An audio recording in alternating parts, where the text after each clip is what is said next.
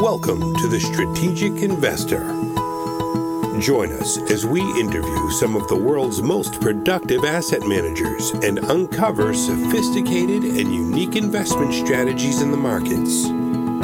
Here is your host, Charlie Wright. Hello and welcome to Strategic Investor Radio on OC Talk Radio, where we bring you investment strategies you are not hearing elsewhere. We'd like to welcome, for the very first time on our show, Brett Owens. He runs a research firm publishing research on investing for income, and two of those services are the Contrarian Outlook and Hidden Yields. He speaks to us from their headquarters, a very hot and smoky place these days, Sacramento, California. Brett, welcome to Strategic Investor Radio. Thank you, Charlie. Thanks for having me. So first of all, you safe from the fires here? We are safe. Thanks for asking. Yeah, we're a couple hours away. The smoke, though, it's a little unpleasant, so definitely better time to stay indoors this week if you have the chance. Although, just did walk my dog in the morning, so that's the way to do it if you got to get out. It's a little cleaner in the morning. You know, Brett, typically we're interviewing people in New York and Washington, D.C., and San Francisco and Boston and Chicago, those kind of places. Haven't interviewed many people in Sacramento, so we'd like to ask you to clean up the place while you're there, will you? It definitely needs some direction and help here. We'll try to drain it for you. Sure. Yeah, thanks. So, Brett, you started out in Buffalo, New York, and having been to Buffalo one time, no question about why you left. And you went to Cornell University in engineering. You have an expertise in software, which, of course, has a great parallel to investing. And your focus is on the research of what we could call cash flow investing or income investing. Now, this is not income investing at 2 to 3% of dividends like the S&P 500. This is income investing in other income-oriented kinds of investments, always looking to create a stable price action as well. So let's start with a little background of yours here, Brett. Sure, Charlie. So as you mentioned, grew up in Buffalo, New York. My uncle actually took probably the best job in Buffalo. He runs the Chicken Wing Festival, which he started 15, 16 years ago. So with that job taken, I did have to go on and find something else to do with my life, as you mentioned. So wandered over to Cornell University. So I did my undergrad there, operations research and industrial engineering. Then I floated out to the West Coast after school. Took a job with GE. I guess you could say I learned some creative accounting skills back in the early 2000 time frame. Then headed to San Francisco, got involved in some software startups. Started a couple of my own companies, and then in parallel, I've been active on the investing side as well, doing everything from sugar futures, corn futures, to today we're focused more on dividends, creating income, as you mentioned, for people who have worked and saved most of their lives, all their lives, have a pile of money and are now rolling out of the workforce or preparing to roll out of the workforce and trying to figure out how to turn that pile of money into a steady paycheck that they can draw on for the rest of their lives, and hopefully do it using dividends so they don't have to stare at CNBC all day or stare at their tickers and worry that they're not going to have enough money to make it through their retirement years. You know, Brett, you mentioned sugar and corn. Let me put in a little plug. A few weeks ago, we had a great interview with Sal. I can't remember Sal's last name, but he is a great guy. He's out of Connecticut. And no, not Sal Bruno, but that was another interview. But Sal, a great Italian guy, and just a great interview, great guy.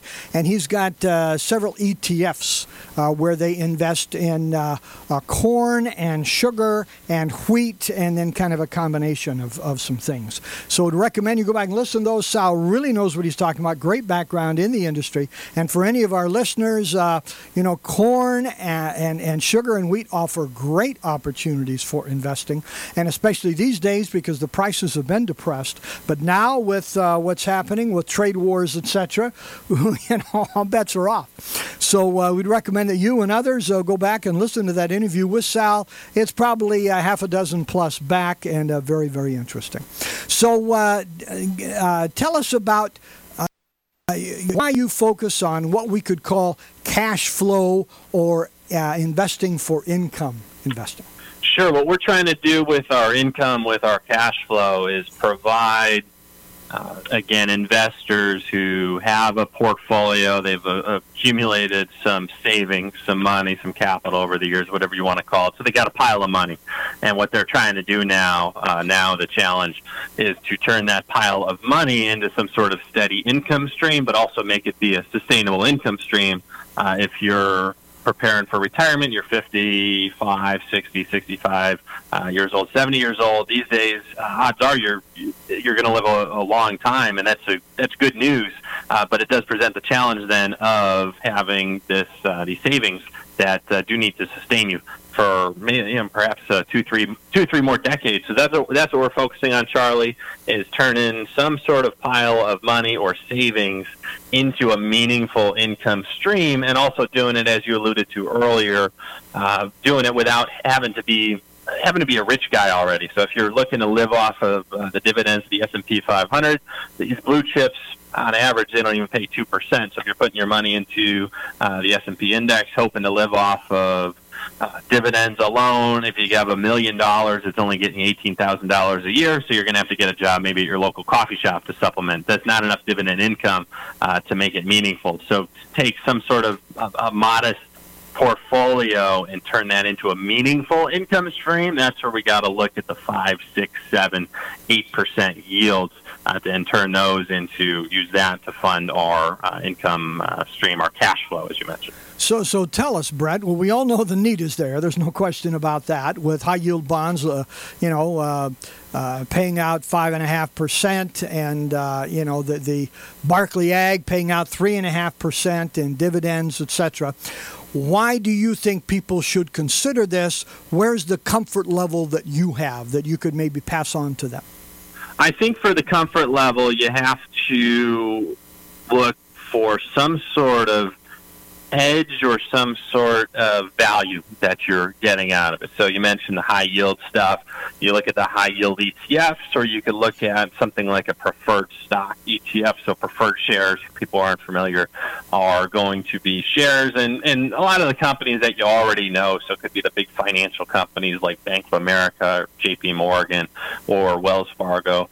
In addition to issuing their common shares, which might only pay 2-3%, they might issue preferred stock, which doesn't have the upside of a common share of stock, but it's going to pay 5 or 6%. So one option is you could buy an ETF of preferred shares. You can mix that with your high yield bucket and get about a 5 to 6% yield. So again, if we're taking that round number out of $1 million portfolio, it's going to generate about $50,000 to $60,000 in income. Now, is that the best way to do it? I found it's not quite.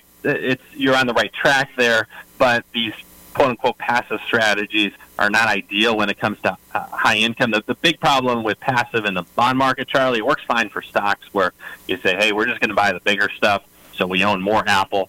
Apple's a good company. Apple's products are being used, so we own more Apple. That's not necessarily a bad thing in terms of indexing stocks.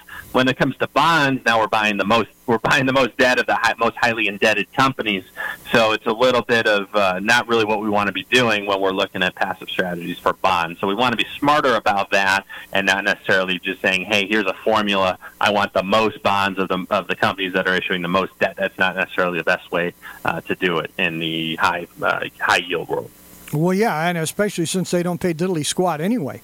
So, there are about a half a dozen different categories of investments, as you are well aware, that pay higher than normal dividends. And as you just mentioned, some of them are significantly higher than normal dividends. Which ones of those categories do you guys focus on? We like real estate investment trusts as one, also known as REITs.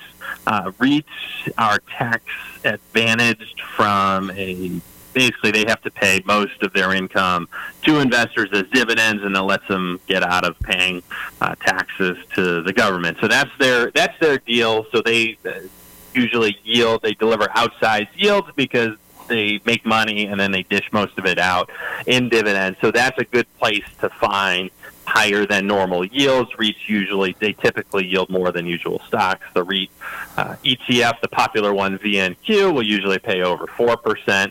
And then if you're cherry picking, you can find good REITs that are paying 5, 6, 7% or more. So that's one good area to look at. Another vehicle that we like are closed-end funds, or CEFs. These are similar to mutual funds in terms of that they have active managers. They tend to focus on niches that you can do better having a manager who knows what he's doing. So, for example, there are CEFs that focus on municipal or muni bonds. These are excellent ways to get exposure to tax-efficient yields that are 5% or better. The CEFs have a couple of advantages. One is that they get access to cheap money so they can juice their returns a little bit. They also get the first phone call on muni deals. So while it might be painful for you or I, Charlie, to build our own municipal bond portfolio, we can instead just buy a CEF. You buy it like you would any stock. So that's another way to get some outsized yields than you would otherwise see if you're just scanning the usual cast of characters in terms of the blue chip stocks. You know, I've noticed, Brett, a couple of things about these. One is that in reading Barron's Magazine, which I've done for years, comes out every Saturday, and I read it religiously. And up until recently, they had, for the past couple of years or for some period of time, an interview with a big investment advisor. Somewhere, who manages hundreds of millions to billions of dollars in big urban areas, etc. And these folks always try to tout, of course, they're in Barron's Magazine, you can't blame them, they try to tout their expertise. And the expertise that they tout almost 100% of the time is in the equity area. And yet when you look at the total portfolio allocation, they're investing 25, 30, maybe 35% into fixed income, and they almost never talk about what they're doing in fixed income, and it's almost always, well, we put so much in municipals, so much in corporates, a little in high yield or something, and they're getting paid, 3 and 4%. So what is your experience in working with advisors trying to convince them, hey, folks, there are alternatives here that can easily pay substantially more, double, sometimes triple what you are already getting in fixed income, and how do I get your attention here? Sure. So I may be biased because the advisors that I chat with, Charlie, are those like yourself who are ahead of the curve and get it, and they want to be providing this strategy to their clients. So go into a story on one of my friend's advisors who's also a reader. He was telling me the story that he had a client come to him, nice grandmother. She brought him $387,000. She said, can you make it last 10 years? I want to take out $3,000 a month, do it for 10 years, and then I'm good. I don't need any money at the end of that. So what he did is he put her into a portfolio of the types of equities and income funds that we just talked about. So some REITs, some CEFs, picks that we have in our contrarian income report portfolio that you mentioned earlier. And what we're doing there is getting his nice grandmother client a nice blended yield in that 7+% range. So our goal is to be able to provide that yield to her or anyone who's investing in these types of stocks and funds. So to get them that dividend stream that's helping them just withdraw that money and ideally never actually draw down the account. So she's actually ahead of the curve now. He wrote to me recently. She brought him $387,000. Her balance has actually grown to $397,000, but for 8 months she's taken out the $3K a month. So at this rate, the way he calculates it, it's going to last for 27 years, not 10 years. The way that we try to think about these yields is we would like to make that initial capital last forever. So if you're looking at a $500,000 portfolio and you can get a 7% yield on that, that's where we're looking at maybe a $35,000 a year income stream that you can have without touching that portfolio. So our savvy income-seeking grandmother and her advisor, these are the types that I'm more dealing with, who already are looking for dividends to fund their income streams. They're just not quite sure how to do it because the math doesn't add up. Because as you said, the Barclays, the bond ETFs, they're only paying 3%. You look at blue chips, they're only paying 2-3%. You might start looking at something like AT&T or Verizon paying in the 4-5% range, but you're still having a hard time getting enough dividend income from that initial principal. So that's where we're kind of taking our advisor readers and over the last mile and saying, hey, you're absolutely on the right track. Just don't buy AT&T, don't buy Verizon. you want to be buying these REITs, these CEFs, these income funds. So tell us here, Brett. Now, as you hear all the time, people do not like to see their principal value drop. Okay, I mean, we understand we're investing here for the dividend income, but still, when the client gets their account, if she started with $387,000, if it goes to $360,000, somebody may get a phone call, and we're backing up or making excuses, etc. So, tell us, what do you do to try to, and we know, for example, REITs, you talk about REITs, they took a big hit the first 6 months of the year. So what do you do to see, to seek REITs that are not going to experience at least a significant drawdown in their principal value? What we look for is, and what I look for is for the REITs who have that dividend that is secure, so that the yield is high enough that it's going to support the stock price. So one example of a REIT that we own was Omega Healthcare Investors. So that's attractive to me and our readers from a couple of standpoints. One is that they are a landlord for skilled nursing facilities, which are in higher and higher demand as baby boomers retire. The actual supply, if you look at the supply of SNFs is their acronym, so the supply of skilled nursing facilities across the U.S.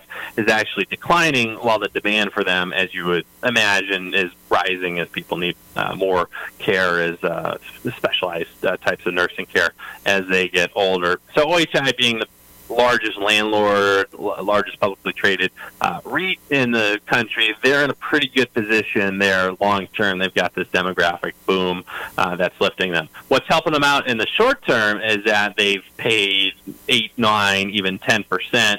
So the stock did sell off along with the other REITs in the sector, but the thing was paying 10% earlier in the year. So that did help support the stock price as it went from 30 down to the 26, 25 range. Sure, you're down a bit on that, but you're still looking at the stock that is yielding 10% and has a safe yield that's funded by basically these rent checks that are being cashed. And sure enough, then as investors kind of wake up to that, now you look up and the stock is back up around that $30 range. So that's what we do. It doesn't mean that we can't see a dip ever, and to your point, sure, people are always uncomfortable whenever they see a loss, even if it's a paper loss, but that's what we look for, is the security of that dividend, because you know that as long as that dividend is secure, the stock price is going to come back, because it's too good of a deal. It's too good of a deal for a company like that to be paying 10% in a 2 to 3% world like this. So, Brett, to change the focus a little bit here, I've read a lot of your stuff. Excuse me. And you also claim that for equity value, that companies that actually have consistent and increasing dividends actually have outperformed on the principal value side than companies that do otherwise. And so not only do these recommendations that you make pay out these significant dividends, but they typically will rise in price better than their contemporaries who are not increasing their dividends, or at least paying out those dividends. So tell us about that. Right, that's the trick, Charlie. So there's always a little bit of a trade-off between the current yield that you're seeing and the dividend growth. So oftentimes, if you're looking for a big current yield, which is what attracts people, if you see something paying 6, 7, 8%, you say, hey, how could you go wrong there? Well, you're going to get 6, 7, 8%. These might be slower growers in terms of their dividends. Still, if we look at a stock, look at another REIT, Medical Properties Trust is one, and Charlie, you might have read this in some of my REIT coverage. They run hospitals, so they own hospitals. They're the biggest operator of hospitals in the REIT space. So what could be more recession-proof than hospitals, right? They're not going away. So MPW has paid 7 to 8% on a current yield basis, but has also tended to raise its dividend by about 5% a year. So when you add the two together, that's the return that you've gotten over the last few years, and that's what you can continue to expect to get from a stock like MPW, where you get 7, 8% a year in cash, and you get an additional 5% kicker as the yield rises, as the dividend rises. The reason that happens is when they raise the dividend, all of a sudden the stock yields more, and then slowly, and it's more slow than you would think, but investors do eventually bid that stock price up.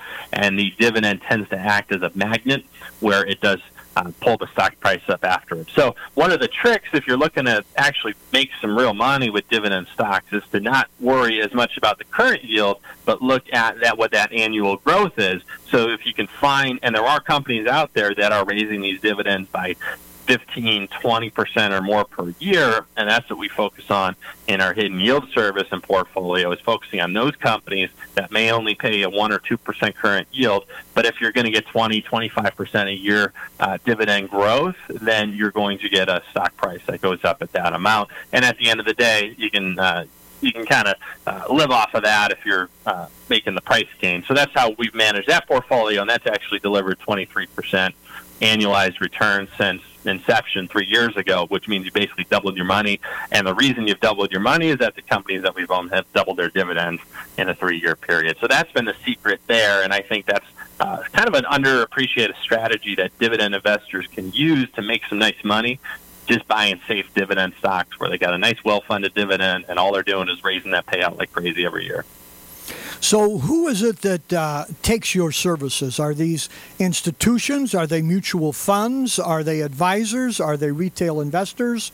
Who are they? Majority are retail investors, so folks who are managing their own money and they're making their own decisions, and then they're looking at our portfolios, so our contrarian income report portfolio focused on more of that current yield. So if they're looking for taking that pile of money that they got today and seeing how they can get maybe 7% with a little bit more price upside, they're looking there to the dividend growth focused hidden yields portfolio if they're looking for some more upside. So mostly the retail investors doing their own thing. We do have money managers like your folks like yourself on the kind of on that leading edge of dividend thinking, who are also basically doing the same thing, just putting their clients into these stocks and funds. So let's change the subject a little bit here, Brett, and we really appreciate your openness and transparency. What would you say is the best advice you've ever heard, read, or received about investing? The best advice that I've heard has been on the dividend growth side. I remember reading, and I think it was Dan Ferris who runs the value product for Stansberry Research, and it was the first time I remember reading and articulating that if you're looking to see what a stock is going to return over a multi-year period, you just take its dividend and you add in its dividend growth. And it was he might have talked about buybacks also, a pretty obvious thing, but I'd never actually seen it laid out like that, and that's exactly how I found it to work.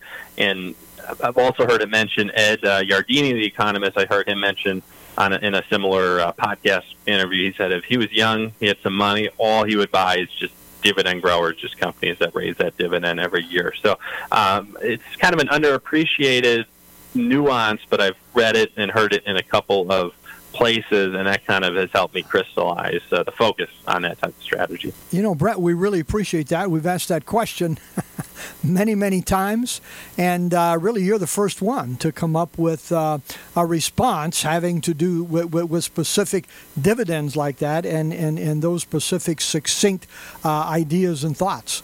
Because people are typically focused on equity increase in the value of the stock and to focus on those dividends. Yeah, there are people who do dividend investing, but you're somewhat out of the box on that with these REITs and closed-end funds, etc. And we really appreciate that input for our listeners. So a question we like to ask all of our guests here, what keeps you awake at night, Brett, besides wildfires these days? Sure, yeah. So we have been closing our windows at night. We do have a 9-month-old at home, so she does a really good job of keeping us awake at night. They do that. They do that, Brett. I would give her, first, second, and third place. Currently, our 3-year-old's doing a better job of sleeping through. What I focus most of my, I guess, quote-unquote, worrying time on, since I don't really have time to worry at night, it's looking at the dividends, Charlie, and looking out into the future. So if you're looking at the current, for high current yield, what I spend my time looking at and quote-unquote worrying about is where is that next dividend payment coming from? If it's a REIT, is it well-funded by cash flow. Funds from operations is kind of the metric, FFO, that they look at. For a fund, is it funded by their investment income, or are they making up money on the gains? Because in the current yield situation, it's a cut. That's the thing that will hurt you. You don't need to worry about the day-to-day price movements unless you're looking at the price movement and saying, hey, is there something that I'm missing on the dividend side? And it's the same on the dividend growth side, where you're looking at something there. You got a little more leeway because you're on a dividend grower, you're not as likely to see a cut. So the downside might be if a dividend grower slows its growth. So we're always kind of looking out into the future on the dividend stuff, looking past the current yield, which I think is what makes this approach more unique and also frees you from having to stare at the tickers every day. Yeah, no question about it. So the other question we like to ask all of our guests, what book on investing would you recommend for our listeners here, Brett? So I got one that I did dig up that was pretty unique. I haven't heard it talked about elsewhere, although it's got good reviews on Amazon. So it's called, and this is the only time, Charlie, I've read the dividend plus the yield plus the dividend growth thing articulated. So it's a guy, Lowell Miller is his name. The book is called The Single Best Investment, Creating Wealth with Dividend Growth. Interesting thing is it was published in 1999 when people probably care less about the dividends, and he made the case that, hey, right, yeah. So he was the contrarian of his day and made the case and said, hey, you got to look at the current yield. You got to look at where the dividend is growing. That's going to be your return. So the tech stuff, it's going to come down, and people are going to refocus on dividends. And, I mean, if he wasn't right on that one. But that's the most that I've ever seen that dividend growth math on investing outline. And he does a very good job outlining it first two-thirds of the book. Okay, thank you. And again, that's a first for us. We have not heard of him before. So for those who would like to know more, give them some contact information, will you? Sure, you bet. So our website, and lots of goodies there, free reports you can sign up for. We've got a free daily newsletter that we send out. You get income ideas, you get dividend growth ideas. So contrarianoutlook.com is the website. So contrarianoutlook.com will get you there. Little contact us link if you want to give a call or send an email for additional information on the premium publications as well. So that's where we manage the two portfolios that we discussed, the one focused on high current yield and then another one focused on making money buying the dividend growers. Okay, so final words for our listeners here, Brett. Final words, Charlie. I think if you can dial into the cash flow investing that we're talking about and just focus on the dividend income and the growth of that, I think it gets you out of that day-to-day of having to stare at the tickers and the buy and hope strategy that you mentioned. So it's a more better peace of mind in this way, and I think I found it to be more profitable as well. So if you can just focus on that dividend income, I think it helps free you up from a lot of the day-to-day noise that we all hear about in the markets. Brett, thank you very much. We really appreciate you joining us today and expressing your thoughts and, again, being so transparent. And our best wishes to you and for your continuing research publishing that continues to go well for you. Thank you very much. Well, thank you, Charlie. Thanks again for having me on. Again, we've been talking with Brett Owens, research firm publishing research on investing for income with the Contrarian Outlook and Hidden Yields newsletters, speaking to us from Sacramento, California. And you've been listening to Strategic Investor Radio on OC Talk Radio. We'd love to have you contact us at info@strategicinvestorradio.com. You can go to our website to hear podcasts of all of our interviews and shows, strategicinvestorradio.com. I'm Charlie Wright, wishing you an enjoyable week and productive investing.